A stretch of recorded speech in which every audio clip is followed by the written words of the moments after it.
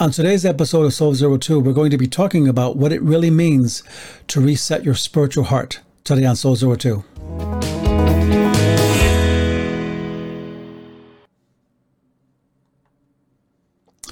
And welcome today. It's so glad to be with you. And this is a podcast that is putting the oxygen back into the Christian life one soul at a time. And today we're going to be looking at what it means to reset your heart. This is the beginning of the year, and I like to kind of wait a week before we get started again. And I want to talk about how I try to reset my heart and some principles in the scriptures that we can use that might help us to reset our hearts and to do it in a way that will be edifying and scriptural and the whole nine yards. So today, let's look at that. And but first, I want to read a scripture to you found in the book of Jeremiah. And again, this is called Spiritual Reset. And here's the verse I want to go with. Thus says the Lord, stand at the crossroads and look and ask for the ancient paths where the good way lies, and walk in it and find rest for your souls. We find that in this scripture that there is this idea of looking back. We often are told, don't look back. You can't live your life like that. But there are times where looking back is the best thing you'll ever do. And this scripture is talking about returning to the basics. In this case, the crossroads, where if we had just, if we just stand and look carefully to where we came from, we can see the old paths that once worked. In these old forgotten paths, there is a rest and flourishing for our souls if we just look back and ask for the ancient paths. And so why are basics so important today? Basics are important for the simple reason that when we fail, it's usually in the basics. And why do I say that? I say that because it's true. When you look back at your life, you realize that you have missed something so simple that it's almost embarrassing that you kind of grab your head and say, how could I have missed that? How could I have forgotten that? And the rules of basics might sound something like this. What is something you should never do? Or what is something you should always do? Those are basics, right? Like never touch the stove and always, be kind to people, things like that, right? But what happens when we forget those? Well, we have to look back at that path and find it. But also, I want to say this about why it's so important, basics, for resetting. Because of this, going back to basics is the key to resetting your heart and your whole life for that matter. One of God's rebukes to his church in Revelation, the one that lost their first love, was this: return to your first works. Look back, go back to the path where you were, right? And everyone's heard of the famous coach, Vince Lombardi. In 1959, Vince Lombardi, at age 45, took on the challenging role of head football coach in the NFL for the first time in his life.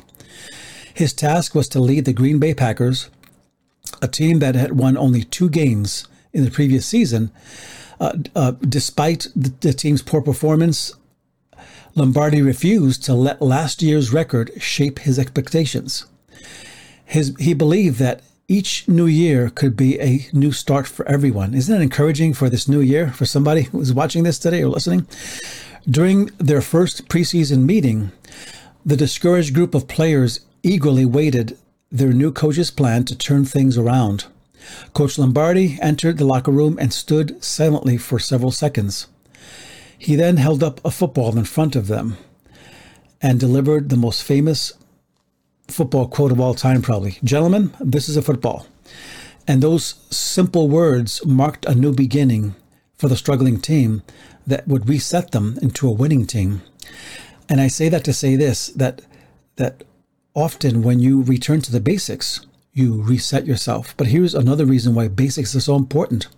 Human nature tends to overcomplicate things.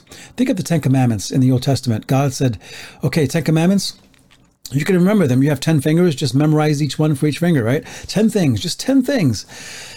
But for 1,500 years, Bible scholars of those times and, some scribes and Pharisees kept adding extra laws. And so there were over 610 laws in addition to the Ten Commandments. And this is why the famous saying in Acts, when Peter was preaching his heart out, he says, our forefathers put a yoke on us we could not bear.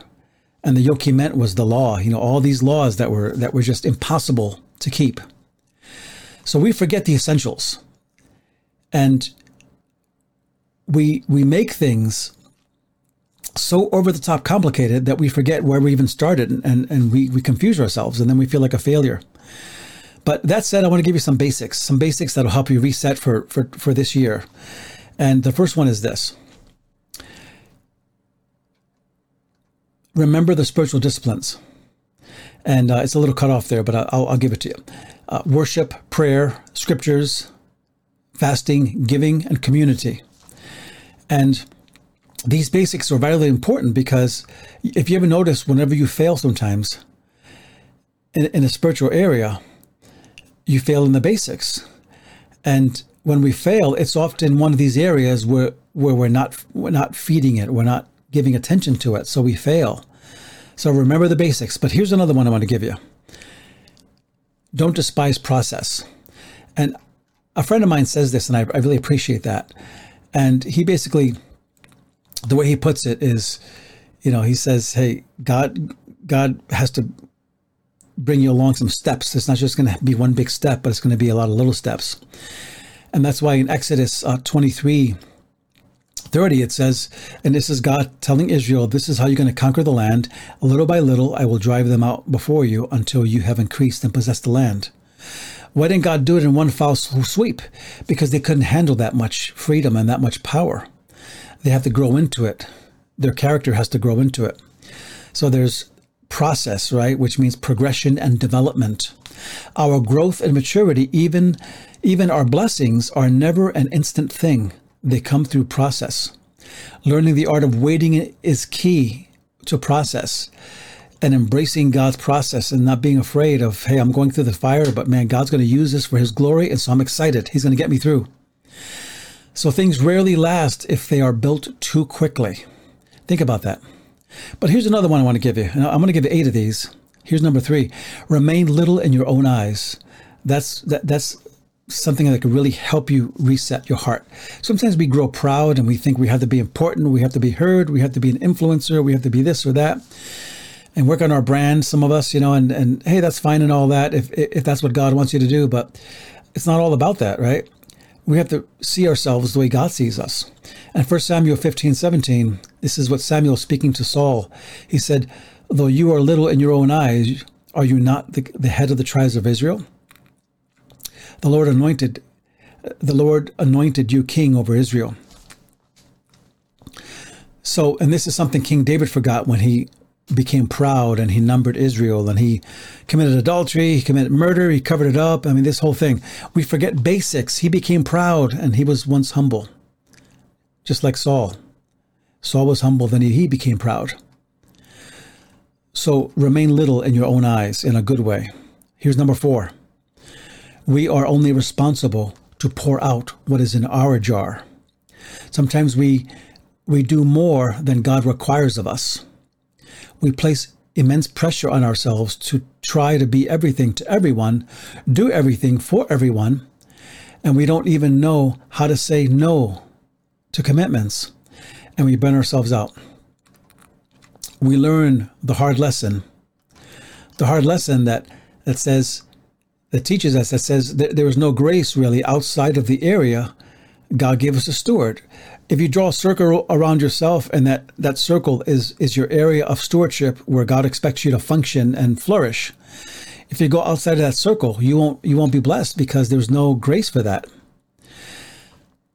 So God can do much more with the little we have than with much of what we don't have. And if you don't believe that, read the story of Elijah and the widow in 1 Kings 7, verses 12 through 16, which all she had was a little jar and a little jug of oil and a little handful of meal. And yet it says the jar of the meal was not empty, neither did the jug of oil fail, according to the word of the Lord that he spoke to her. that Elijah spoke to her. What's my point?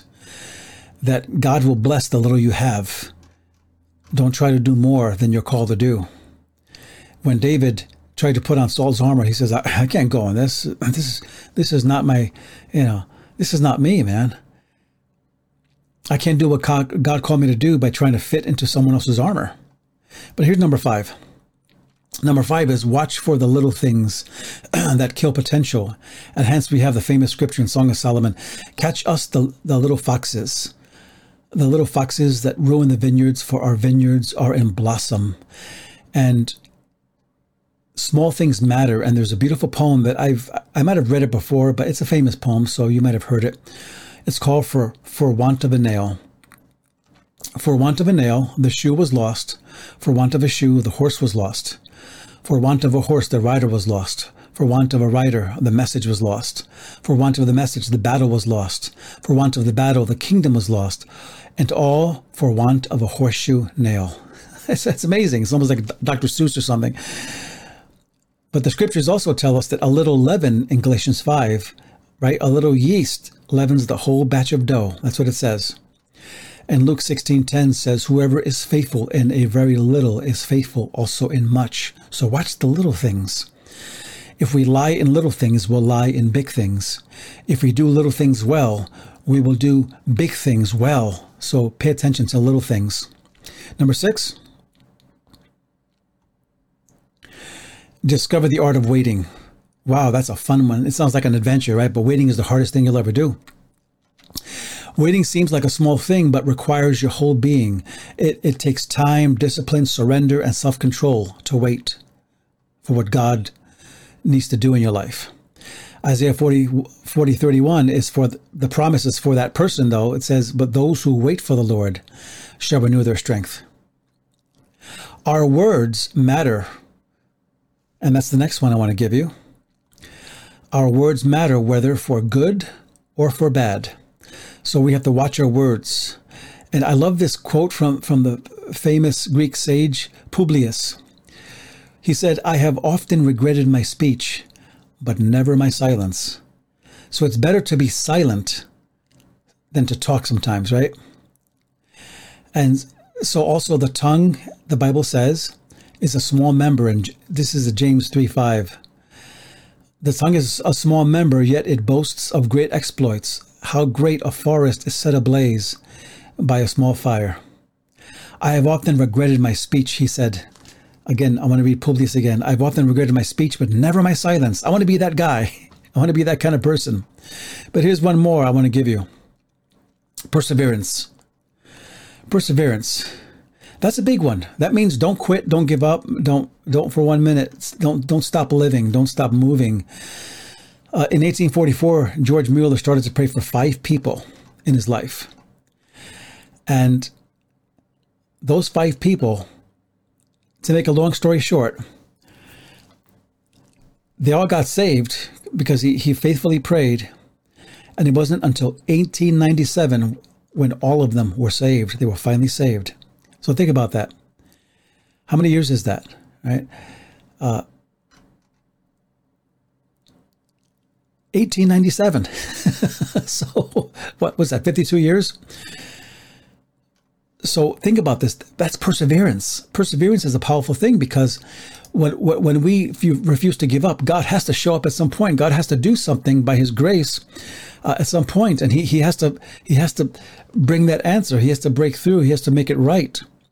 And we're not talking about just for frivolous things we pray for. We're talking about real things that are promised in God's word and that are in his will. We're talking about those things.